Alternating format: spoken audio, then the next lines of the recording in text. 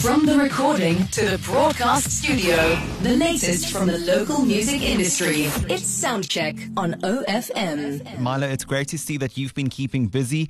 Of course, we're almost at the end of 2021, and you've been releasing great singles over the last few months. Specifically, let's talk about the single Dreams. Thank you so much. Tell us a bit more about the track, how it came together. Okay, would you like the well-rehearsed, boring answer, or would you like the truth? Give me the real answer. So I started writing the song. I went through this phase where I started losing a lot of people around me. Me being a songwriter, I kind of get that closure from writing music, from putting pen to paper. I wrote the song as kind of an apology to everybody that I feel that I let down, especially considering the fact that they've heard things about me. And when I was done writing the song and I heard the song play back at me, the first time, this is kind of the experience that I have with the majority of my songs, as the meaning changes when I hear them play back at me.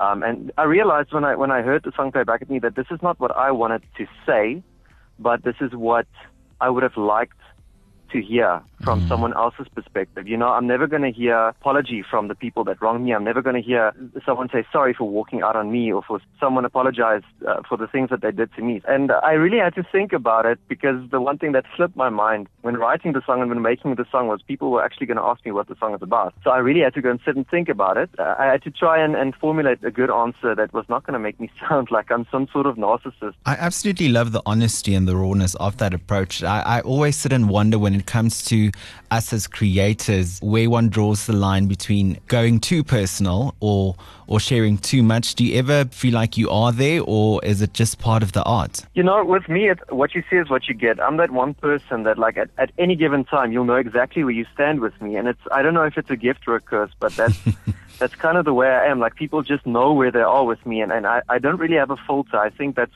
also why I don't really get along with a lot of people. And then the people that I do get along with are the people that I eventually get really close to. There's no separation. If I'm writing a song, like, I'm going to give you what I'm feeling right now. I'm going to put some poetic twist on it just to make it an actual pop song, because I love pop music so much. Speaking of music, you obviously have to collaborate with a variety of people when you're on this industry. I see you've teamed up with Joburg-based music producer Sloanie. How did you decide on him, and what was that process like? It was tricky. It was a process. I'd been out of the music industry for many years. I was trying to play housewife, which didn't really work out.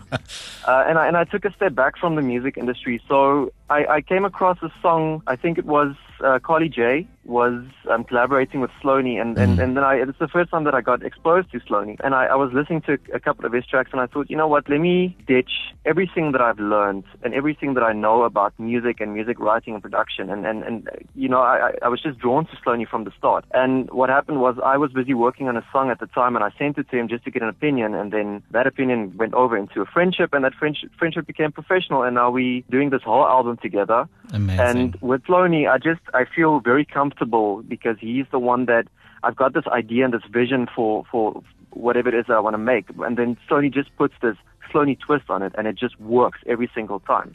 So it was, for me, it's actually, I feel like I don't want to say won the lottery, but I got really, really lucky with this one. You mentioned album. What's coming up for you for the next few months? Next 2 months, next single dropping soon. It's a dance track again, because I kind of genre hop, so I don't stick to one specific sound.